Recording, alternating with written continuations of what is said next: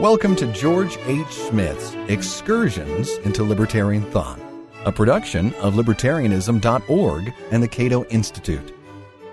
Spinoza on the Bible. Among contemporary scholars, no one has stressed the influence and historical significance of Benedict Spinoza more than has Jonathan Israel, especially in his two formidable books, Radical Enlightenment and Enlightenment Contested. Israel noted in the latter volume that Spinoza's infamous reputation prevented many thinkers from acknowledging their intellectual debts to him.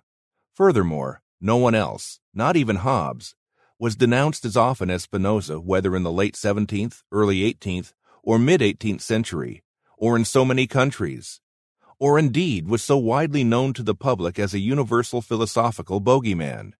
In this respect, Spinoza remained the most feared philosopher in 18th century Europe, eclipsing in contemporary perception every other alleged atheist in history. The result was spreading awareness, discussion, refutation, condemnation, and also admiration of Spinoza, often without his name being so much as mentioned. Both of Spinoza's major works, the Theologico-Political Treatise 1670 and the posthumously published Ethics, were widely excoriated as atheistic and politically subversive. Between the two, it was the treatise that exerted the most influence on later generations of free thinkers.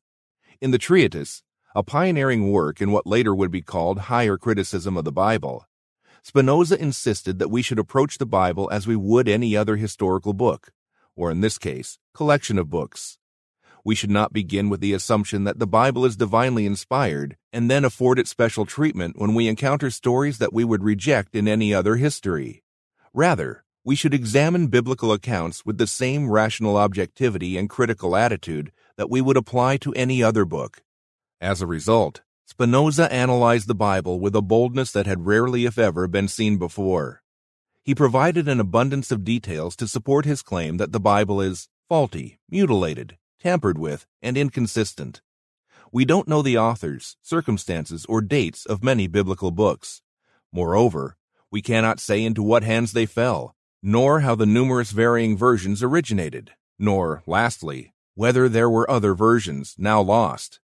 Spinoza drew on various sources for his critique of the Bible. He credited Abraham ibn Ezra, a 12th century rabbi, with discovering that Moses did not write all of the Pentateuch, the first 5 books of the Old Testament. Ezra, wrote Spinoza, confined himself to dark hints which I shall not scruple to elucidate, thus throwing full light on the subject. Spinoza's light consisted of denying the Mosaic authorship altogether. It is thus clearer than the sun at noonday that the Pentateuch was not written by Moses, but by someone who lived long after Moses. Spinoza was not the first writer of his century to question the Mosaic authorship of the Pentateuch. In Leviathan, 1651, Thomas Hobbes, another notorious heretic, conceded that Moses may have written much of the Pentateuch, but he also argued that Moses did not compile those books entirely and in the form that we now have them. But the pioneer of modern biblical criticism was Isaac La Pereira, a renegade Calvinist who espoused his own peculiar brand of mysticism and messianism. Writing a decade before Hobbes, La Pereira altogether denied the Mosaic authorship of the Pentateuch, identified biblical inaccuracies and contradictions, proclaimed the existence of mankind before Adam, denied the universality of the flood, and embraced many other heretical views. La Pereira later abjured, insincerely, under threat of force, over 100 such heresies. Spinoza was familiar with La Pereira's ideas and incorporated many of them in his treatise. Authorship of the Pentateuch may strike the modern reader as an esoteric controversy, a topic scarcely important enough to become excited or upset about, and certainly nothing that would warrant punishing anyone who denies that Moses wrote the first 5 books of the Bible. But this attitude, which seems commonsensical to many people today, merely illustrates how drastically things have changed over the past several centuries. In Spinoza's day, to deny the Mosaic authorship was widely regarded as a dangerous heresy, one punishable by law, because it called into question the status of the Bible as a divinely inspired document. Both Orthodox Christians and their critics understood that the authenticity of a purported revelation depends on the credentials of its human messenger, or prophet.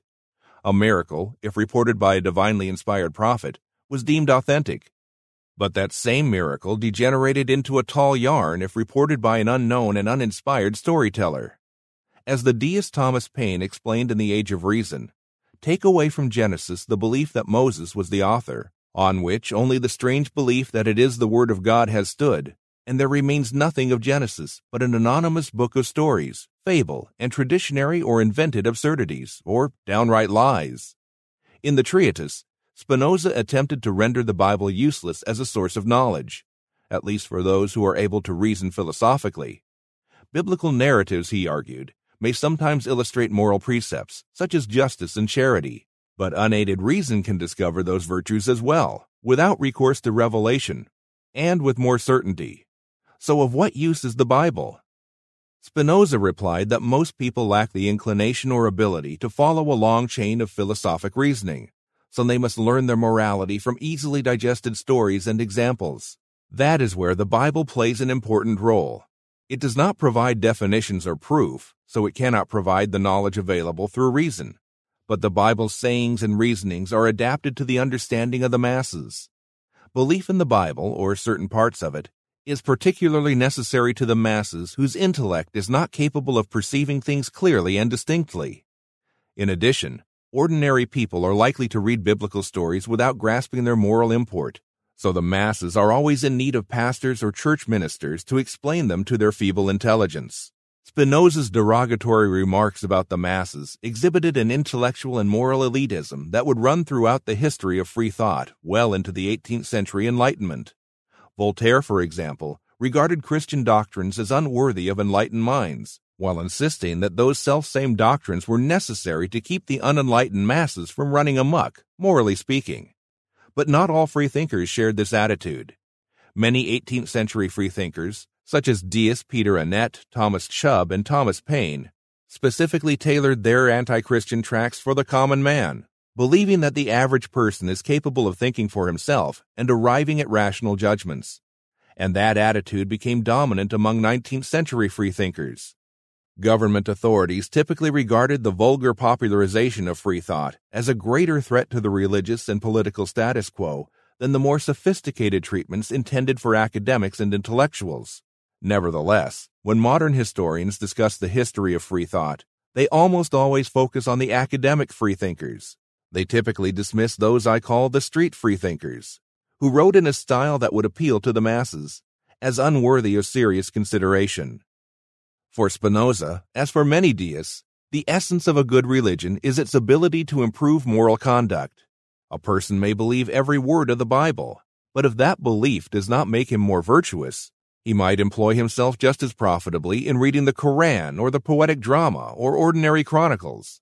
In contrast, a person may be wholly ignorant of the Bible or deny its divine status, but if he is a good person who leads a moral life, then he is absolutely blessed and truly possesses in himself the Spirit of Christ. The natural light of reason, for those skilled in its use, is sufficient to show us the true way of salvation. With this background, we can understand why the theological-political treatise generated a maelstrom among Spinoza's contemporaries and for many decades thereafter. Few books have been so universally reviled. Although some theologians, Catholic, Protestant, and Jewish, invested reason with an important and independent role, they still insisted that revelation provides knowledge inaccessible and superior to reason, knowledge essential to salvation. Spinoza would have none of this. Reason, he insisted, is supreme and sufficient. If people hawk about something superior to reason, it is mere figment and far below reason. Spinoza was thoroughly convicted that the Bible leaves reason absolutely free, that it has nothing in common with philosophy, in fact, that revelation and philosophy stand on totally different footings. Each has its separate province. Neither can be called the handmaid of the other. That statement sounds like an important concession to revelation, but, as we have seen, the province that Spinoza assigned to revelation is rather mundane. Obedience, not knowledge, is the sole object of revelation. And even then, revelation is needed only when dealing with the dull-witted masses. The Bible does not presume to teach philosophy or science, but only very simple matters, such as could be understood by the slowest intelligence. Do reason and revelation conflict? Early in the treatise, Spinoza remarked that he found nothing taught expressly by Scripture which does not agree with our understanding or which is repugnant thereto. This apparent concession was a bit misleading, however. Later in the treatise, Spinoza stated, "I insist that the Bible expressly affirms and teaches that God is jealous, and I assert that such a doctrine is repugnant to reason." After mentioning additional irrational teachings, Spinoza pushed his case even further. He asserted that the Bible contains many contradictions, thereby exposing the absurdities of accepting the Bible as a source of knowledge. How do we reconcile Spinoza's claim that the Bible and reason are consistent with his laundry list of biblical absurdities and contradictions? Quite simply, reason gives us knowledge, whereas revelation does not. Reason conflicts with revelation only if we take the Bible to be something more than a collection of moral lessons directed to those who cannot acquire the habit of virtue under the unaided guide of reason. The Bible is useful, but not necessarily true. Reason reigns supreme in all matters of knowledge. It is the light of the mind, and without her all things are dreams and phantoms. Perhaps the most scandalous part of the theologico-political treatise was its unequivocal rejection of miracles. A miracle is said to be an event that contravenes the laws of nature. According to Spinoza, however, those natural laws are themselves manifestations of the divine nature. To say that God contravened natural law is to say that God acted against his own nature, an evident absurdity. Indeed, since we perceive God through the immutable order of nature, our knowledge of God increases along with our understanding of nature. But a miracle defies rational comprehension, so it actually diminishes our knowledge of God. In addition, a miracle would be an insult to the divine nature. It implies that God has created nature so weak and has ordained for her laws so barren that he must repeatedly tinker with his flawed creation through miracles. Deists would later have a field day with this argument. It was even used by the German philosopher Gottfried Wilhelm Leibniz against the claim of Isaac Newton that God must occasionally intervene in the natural course of events to keep the universe running properly. That line of thinking would suggest, according to Leibniz, who was not a religious skeptic, that an omnipotent and omniscient deity was unable to create a perfect universe on the first try. This has been Excursions into Libertarian Thought, a production of libertarianism.org and the Cato Institute. To learn more about libertarian philosophy and history, visit www.libertarianism.org.